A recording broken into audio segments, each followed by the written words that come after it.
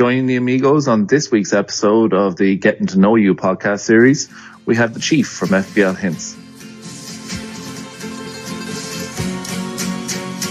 One for each other and all for one.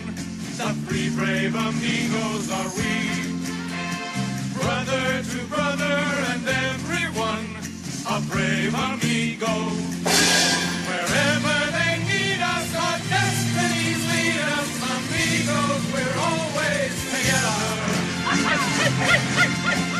With the Amigos now, we have the Chief of FPL, who you should all know and follow on his Twitter account at FPL Hints. The Chief is a former producer, of course, of the Fan Feud podcast, and he's been a regular guest on our show over the years. Chief, are you ready for the grilling from the three Amigos? Yeah, hi Donica. Thank you for having me on this show for the first time. And I'm ready to rock and roll, get the roasting going. So we'll kick straight into it. Okay, so we got 20 of the best questions basically that will identify exactly who you are, Chief, for all of the people in the FPL community. So first up, I'm going to ask you to describe yourself in 3 words for me. So the first way I describe myself is I can be a very addictive person. If there's something that I like, I'll really silo myself in and really, get into that. And I guess that puts me onto point number 2. I can get very passionate about something. If I like it and I'm addicted to it, I can be very passionate. And then point number 3, I like to learn things. I'm not sure if that's really describing word, but yeah, it's inquisitive, I guess you could describe it as. Yeah, I like to learn things. Knowledge is power, as they say. Nice one, Chief. Where are you from and what do you do for living? I live in the home counties and I work in the home counties. Prior to that, I pretty much, worked and studied in London for over 10 years. But in terms of what I do, I work in the travel tech sector and I work in marketing. All right, Chief, it's Shift Dale. My question is, how and when did you first get into FPL and football in general? So FPL, I got into it in 2007 when my friend introduced me to it. And I thought, oh, great, fantasy football. Oh, that must be like Football Manager or Championship Manager. I'm really good at those games. So, sort of got rustled into it and I was rubbish at FPL. I picked random players like Anderson, Mascherano. I didn't get the game, didn't understand about the obsession about clean sheets, goals and assists.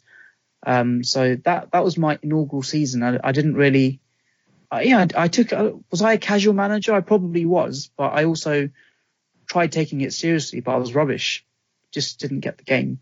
But in terms of football, I've pretty much I can't remember football before the Premier League era. So for me, football was invented in 1992, with the Merlin football stickers, the Premier League on satellite TV.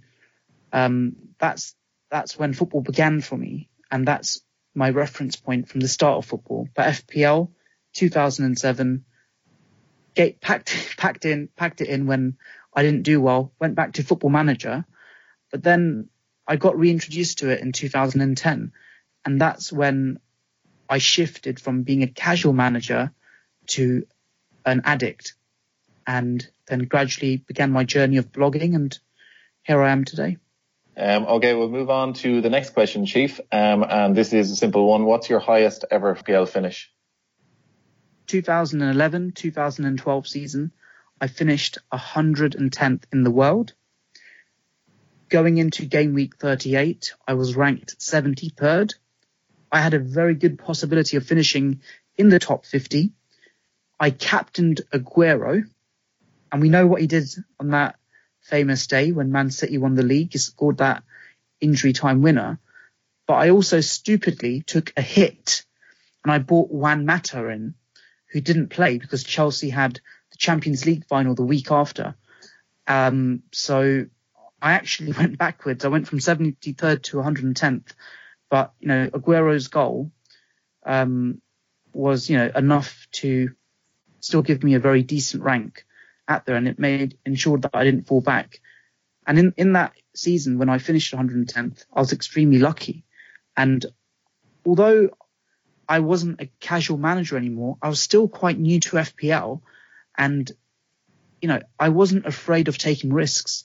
I'd captain Theo Walcott. I'd captain, when he wasn't that great, I'd captain Martin Petrov during a double game week. I took, crazy risks, things that the so-called elite managers, the addicts, they wouldn't do that. They play boring, they play safe, and that's why they're the best. But, I took a crazy amount of risks. I got extremely lucky, and, that's why I did so well during that season. And it basically built the platform for me to then carry on this journey, whereby I'm still addicted to FPL, 6 years later. And Chief, in those 6 years or so, what's your best memory apart from finishing 110th in the world, which is a great achievement? I wouldn't say memory necessarily, but I would say like the best feeling I have with FPL. It's not about the points. It's not about having a green arrow, but it's about the community. It's about knowing there are other people out there who dedicate their Saturday mornings and Saturday afternoons and Sunday mornings and Sunday afternoons, etc., to fantasy football, and they have that same passion and they have that same addiction as you, and you're not alone. And that feeling is something that I really do treasure in the community, and it, in a weird way, it keeps me going as well. So my question, Chief, is what do you like most about the game and what do you dislike the most? I like green arrows the most and I dislike red arrows the most. No. What I hate about the game, dislike about the game, is the fact that you really, ultimately, you can't control what your players do. It's not really a game. It's a lot of it. Part of it is skill, the way you cultivate your team and you have strategies and whatnot. But I hate the fact that you could, on paper, build a brilliant team, premium strikers, power 7, but then they might, all of them have off day, and, you have a horrible red arrow. I really do hate that part of the game where you don't ultimately control what your players do. I absolutely detest that. And what I like about the game is when all that planning and hard work actually clicks and comes into play, that you get a brilliant feeling. But there is a fine line between a green arrow and a red arrow, and that ultimately makes FPL what it is today. And I would say that, those are the two things that spring to mind when I think about the game as well. Brilliant answer. Good stuff, Chief. This is a good one now. You're the boss at FPL for one day. I'm sure you've answered this many times before, but you can change one rule or feature in the game. What is it? I think the biggest issue FPL has right now is the fact that a lot of people who are, casual managers burn out when they play the game. And they do so after, they might have, a couple of bad game weeks, Christmas time, they miss out on the fixture rush, and then they just burn out or they just give up. And I think FPL has missed a trick in not addressing that issue because, from the stats I've seen, come May of almost every season I've played, the rate is probably 70 or 80% the dropout rate of the managers who've just given up on the game. So what I propose is that FPL offers like a lifeline chip, a mulligan chip, shall we say, whereby if you've had a shocking bad game week, then FPL would redress that by giving you, let's say, the average score was 50 and you scored 20, it would give you redress, and it will give you those extra points to fill that difference. That obviously, some people would say, oh, that's a cop out. You're just giving people free points. But I would say it would make the game more engaging, and it would also ensure that more people play the game longer. And, that's in the interest of everyone, in my opinion. Chief, people like Don will need that chip every week. I knew that was coming. So, moving on, Chief. Great insight, by the way. How would you describe yourself as an FPL manager in 3 words? If you asked me this question in 2012, I would describe myself in a completely different way. Now, I would describe myself as safe, boring, and conservative. Sadly, that's what I've become. Old and boring, Chief. Now that's what you are. Yeah, sadly, that's what's come of me. But if you try and be exciting, Chief, you end up with a rank like man. So. Wow. Well, that's it. Do you know, for me, I'll tell you why I say that. I've become risk averse. You get these moments in FPL. You might have a bad game week, and you think, oh, I've got to be a bit more careful. I had that moment on Boxing Day 2014. And we all know what happened then, don't we, lads? What happened? Olivier Giroud played for Arsenal and he got a red card. And I captained him on that day. I took a hit. I sold Rooney. He scored a brace against Newcastle United. And I lost a hell of a lot of points on that day. And I was ranked like 6K. I've never been ranked that high since then. And it made me risk averse. It was like, that was the last time I had a mindset where I could be cavalier and take risks. So, from the days of, Monday Night Football captains, captaining Benteke, captaining Ross Barkley, you look back and think, why would he captain those people? I did that and it paid off for me back then. But, over time, for me, it's about, it's adopting the template team. It's playing boring because I've come to learn that, the best managers are boring. The best managers don't take risks when it comes to the captain pick. Because if you do, like Del, you've alluded to it there.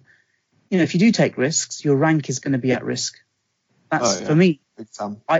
I always aspire to finish in the top 1%. I don't care what anyone says. Oh, percentages this, percentages that. I want to finish in the top 1%. And if it means playing boring, if it means planning ahead and not taking too many risks, then so be it. But then at the same time, I do like to take a little risk here and there still. I've got Bernardo Silva in my team, which didn't pay off, but, I've got him. So from time to time, I will take a calculated risk. But, I have to be boring now. Yeah, I agree with that, definitely. I mean, I've tried to play really cavalier this season, and it's paying off now. But my rank's that low that it doesn't even matter anymore. But I tried to play cavalier from day one, and it's really hurt me. Really hurt me. But you've got nothing to lose. If you're ranked lower than you ought to be, then you can just go for it. So in that sense, you're cut loose to do that. But I think the biggest issue I've had, and I wouldn't call it an issue, something I've noticed is over the past few seasons, more people are becoming addicts. More people are getting clued up on FPL with the useful tools and stats are out there. So as more people play the game and as more people get better at it and as more people become addicted, it becomes all the more harder to finish higher up the ranks. And it necessitates for you to play boring if you want to do well. That's the way it is. Yeah. Well, following on from that, this is a good follow-up question. What is your target each season in FPL? And do you have a mini league that you look to first? I shouldn't say this, but I'm going to say it. For me, mini leagues, I don't really care where I finish in mini leagues. And obviously, you get those leagues where, you've got your friends, you've got, people you're really close to, and you want to do well in them, of course. But for me, it's about overall rank. It's about finishing in that top 1%. I'm playing against the world as much as I'm playing against my mates. So if you said to me, oh, you finished top of your mini league with a bunch of casual managers, but I'm ranked 500k, that wouldn't really mean much. Do I play cash games? Do I, mini leagues with cash? I haven't really played any to date in FPL, but I have entered quite a lot of leagues where there is a prize up for grabs. So, that is a motivation of mine. But yeah, it is about the overall rank, and it's about finishing in that top 1%. That's what I aspire to do. Yeah, your real target every year, Chief, is just to finish ahead of me. We all know that's the truth, and nothing you've said beforehand doesn't mean anything to us. What is the next question is, what is the thing you must do before each deadline? So it could be read a blog or look at data or listen to the Three Amigos podcast. Even that's changed over the years of what I used to do in terms of my preparation. So, but before each deadline, something I didn't really do much in the past, but I do now, I have to not watch each press conference, but I have to know what the main takeaways are in each of the Premier League press conferences before the weekend, and usually happens on a Friday morning and Friday afternoon. And there are a lot of accounts out there that summarize, such as Ben Dinnery and others who summarize the press conferences. So for me, knowing about the injury news on a Friday bodes well, because it gives me that extra insight in my decision making. Do I read blogs? Do I look at data, listen to podcasts? I don't listen to as many podcasts as I used to, because I simply don't have the time anymore. Even with blogs, I seldom do it, but I will look at stats from the Premier League website. I'll look at the Who Scored website, and also the Transfer Market website. In particular with them, I go on their performance data when I get the time. And if I want to know, the position a player is actually playing, are they out of position? I would go on there to see what they put as the average positioning for a player. So a good example of that, well, I say good example, didn't work for me, was, Arthur Masuaku. Before I bought him, before he got his 6-game suspension, I bought him in conjunction with the double game weeks off the back of 3 clean sheets. And I was really keen to know how he was playing. And they described him as playing in an almost out of position role, practically as a midfielder. He's listed as a defender.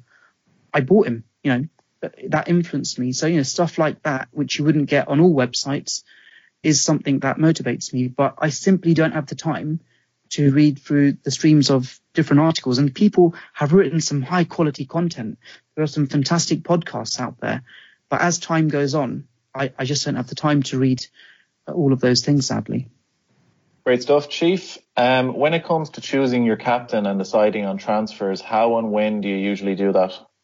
So for me, once any midweek cup games have taken place, once the press conferences have happened, it's usually around that time. I factor in the information I have at hand, the form data I have at hand. It's then when I look at what needs redressing or addressing in my team that I make those decisions.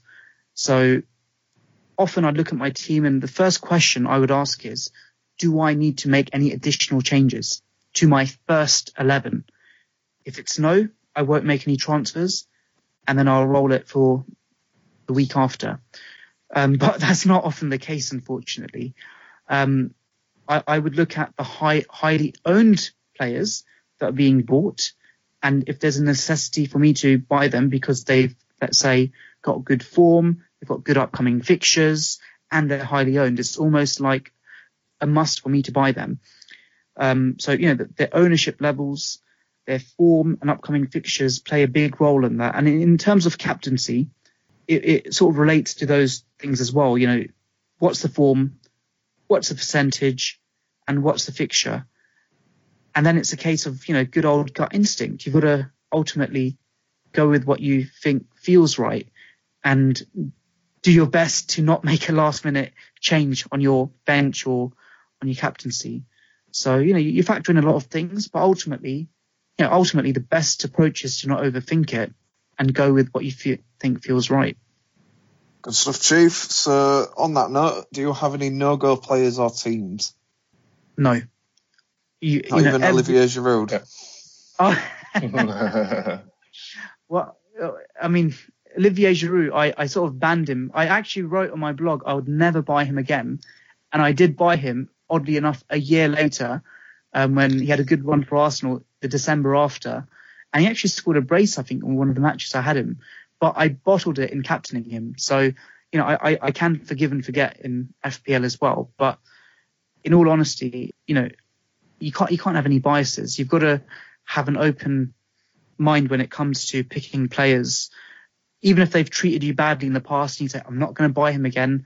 I'm not going to buy him again. I mean, Sergio Aguero, there was a time around this time last year when Jesus came to the fore and Aguero wasn't starting that many matches. I even tweeted out at one point, I think this could be the end of Aguero. I stupidly said that.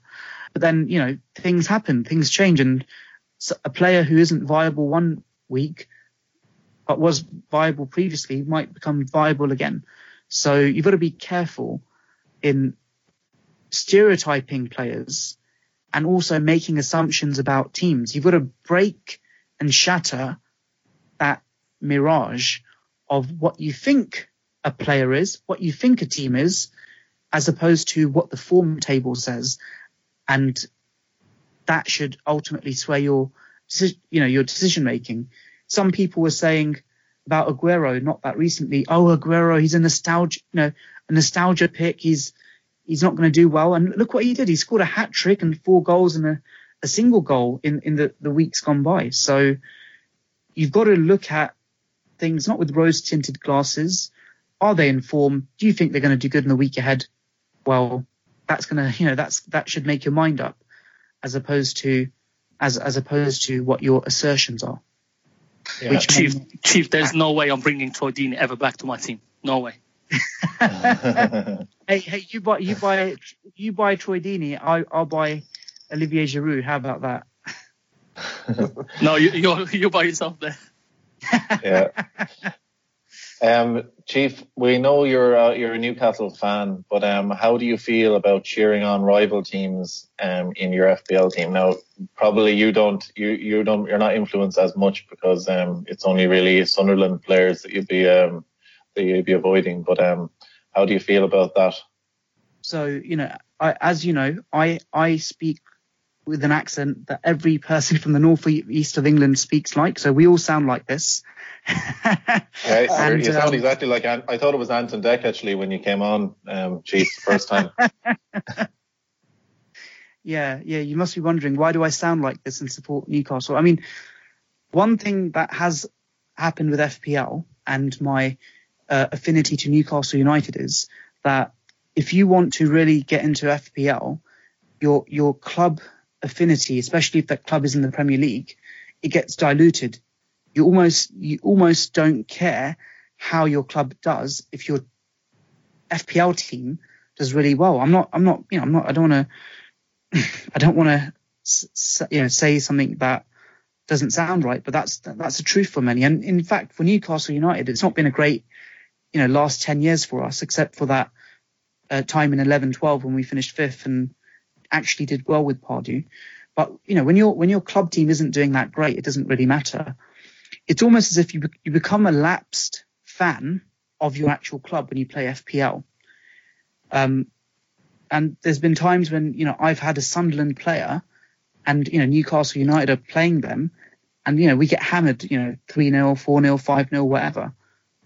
And my Sunderland player does well. Do I cheer that Sunderland player? No, I don't. Am I gutted that Newcastle have lost? Yes, I do. But then, hey, I've got a goal and 2 assists in my FPL team. So you've got to put it into perspective, I guess. Yeah, fair enough. I don't think I can say the same about how I feel about Liverpool and FPL, but everybody's different. That's what makes it so interesting. So tell us, Chief, what do you like best about the FPL community? What I like about the FPL community is the different personalities that make it up, and that it's because in my mind, and I don't want to just pigeonhole it as the Twitter community, but for me the FPL community is the FPL community on Twitter. But as we know, we've got the FPL community on Reddit, we've got the FPL community on that very big FPL website that we all know about, but I won't mention here. We've got people who are part of the FPL community, but they're on WhatsApp. Or people who are part of the FPL community, but they're in their offices. I like the fact how it's not a community, it's a set of communities, and how we all have that same passion of aspiring towards the green arrow, and how we're all willing to help each other to some extent. But it's ironic. There's no other communities or community that I can think of whereby we're all competing against each other, but we're all happy to help each other. Isn't that marvelous? And Chief, of course, one of the great things this season has actually been the whole Christmas Island thing, which you initiated, and it really took off to great success this season. Do you want to tell us about that? Oh, absolutely. For me, this season has been about many things, but probably the top thing has been Christmas Island. How it all began was in the summer of 2017. As we know, it was a fallow year for football championships, no World Cup, no Euros. So I wanted to have a bit of fun during the preseason, and I thought, wouldn't it be great if we all could almost, support, not only support, but become part of one country in FPL. But, I didn't want to just pick something random. I wanted the whole community to be engaged in this project and also to be a part of it. So I picked out some random countries and territories that are listed in FPL that you can actually select as part of a country league. And I literally set up an alternative World Cup, which was basically a Twitter poll, putting, countries like the, Falkland Islands, Gibraltar, Christmas Island, any random territory that I could see. I just put it in this Twitter poll, and we had like a group stage, people voted. And then the winner progressed to the semi-finals and then the final. And the country that progressed out of all of them was Christmas Island. It's not a country, it's technically a territory. And I then pledged my allegiance to Christmas Island. And I said to everyone, look, wouldn't it be great? We're one community. We live in different places. Wouldn't it be great if we could, embody being part of one entity by signing up to Christmas Island, and almost as if, it's solidarity within the community as well. And what happened was, over the course of the summer, I literally, any podcast I went on, any banner space I had, I encouraged people to sign up to the Christmas Island League. And, it was a bit of tongue in cheek, it was just a bit of fun. But the league itself, it expanded from 500 participants the previous season to over 1,500. And what was interesting is a lot of actual, seasoned FPL managers joined the Christmas Island Country League. And, one of them, David Isaacs, who is actually doing really well in FPL right now, he's like, he's up there, Christmas Island #1. And he's also, really high up in the rankings as FPL Fly, there's FPL Poker, FPL Editor. So many of these people who are seasoned FPL managers are part of this one country league. And, God knows what they're thinking about at FPL Towers, with this, disproportionately high, scores for this country league. Yeah, you've totally thrown the statistics off for where they're figuring out where their marketing. The marketing people will be losing the rag with you, Chief. Yeah. And of course, there's a couple of seasoned FPL managers who are just doing their thing of keep propping up the table at the bottom of the table. Like there's an FPL Marple fella and a couple of lads like that too. Absolutely, but hey, it's you're there for the wooden spoon race, so it's not the be all or end all just yet. So the participation trophy I'm looking for, Chief, really. Hey, you can hold me to it. I'll try and find something for you. But something I wanted to actually mention was that Christmas Island have a Twitter account. It's at CI Tourism on Twitter, and I encourage everyone to follow them. We actually, in a light-hearted way, we actually engaged with the account, and initially there wasn't response there. But then surely, they looked on Twitter, and when they searched for Christmas Island, they just saw people talking about FPL, and then all of a sudden they engaged with us to the point where I actually promised anyone who joined the Christmas Island League that the FPL manager who would be #1 on Christmas Day would get a prize from me. And that was FPL Fly, our good friend, who's gone through a lot recently, and he was duly rewarded with a prize. But what the Christmas Island Tourism Board did is they also sent our friend Mr. Fly some prizes as well. So, that was really kind of them. And It wasn't only that. In their actual fortnightly paper, they wrote about the FPL community, and that really was above and beyond what I could have even comprehended. That this project would have done. It was just a really pleasant and nice surprise, I guess. Yeah, it's terrific. Sure, it's brilliant stuff. Thanks a million, Chief. The Christmas Island thing has definitely been a phenomenon, and for sure, hopefully we might keep it up year on year. It'd be great.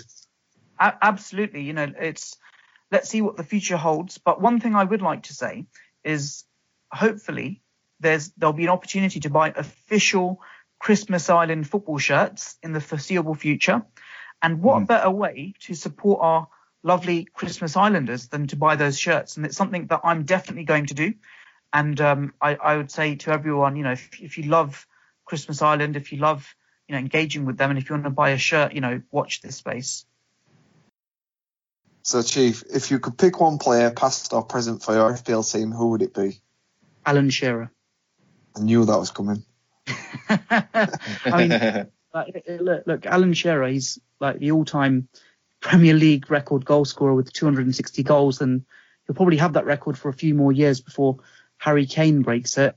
But it has to be him, just purely for the fact of him being a Newcastle United legend, him scoring lots of goals. So yeah, it'd have to be Alan Shearer. I could have said something a bit more, shall we say, classic, like George Best or Pele or Maradona, but it has to be Alan Shearer. I think if it was a Newcastle player for me, it'd be Tino Asprilla. Yeah, Tino Asprilla. He was. I saw a picture of him the last day, Tino, that apparently he was riding a horse dressed as a dinosaur around the field. And the guy is the goat. But Chief, your next one is a nice short answer for you. Favorite meal and your favorite drink. Oh, I don't really have one. But let's say I love fish and chips, and my favorite drink, I love cream soda. I know it sounds a bit weird and a bit childlike, but yeah. Cream soda is a bit oversweet for me. Yeah, we all have a child in us, Chief. We all have a child in us. Chief, if your house was on fire and you could only pick one item, one non-living item, what would you pick? It would be my mobile phone that contains my FPL team, of course. Yeah, that's standard. So, Chief, do you have any special skills? No. Okay. I'm just an ordinary pleb. I've got no extraordinary skills, unfortunately. And what would be your favourite type of music, Chief? I don't listen to music. No, I'm joking. I don't really have a favourite type. Okay. I'm too busy playing FPL and Championship Manager to listen to music. You can quote me on that. Fair enough. So that final question, Chief, coming from the chef, is tell us one guilty pleasure you have and one bad habit you have. Ooh. Not sure how to answer that. Okay, my guilty pleasure is playing Championship Manager. And that's the old style games from 20 years ago. And my bad habit is that I'm addicted to FPL. But my name's Chief and I'm addicted to FPL. That's my bad habit. Brilliant stuff. Chief, thank you very much for coming on The Three Amigos. It was a pleasure getting to know you. You're welcome. And thank you very much for having me on the show. To that, I say to you, amigos, adios, and buenos dias. One for each other and all for one. The three brave amigos are we. Brother to brother and everyone, a brave amigo.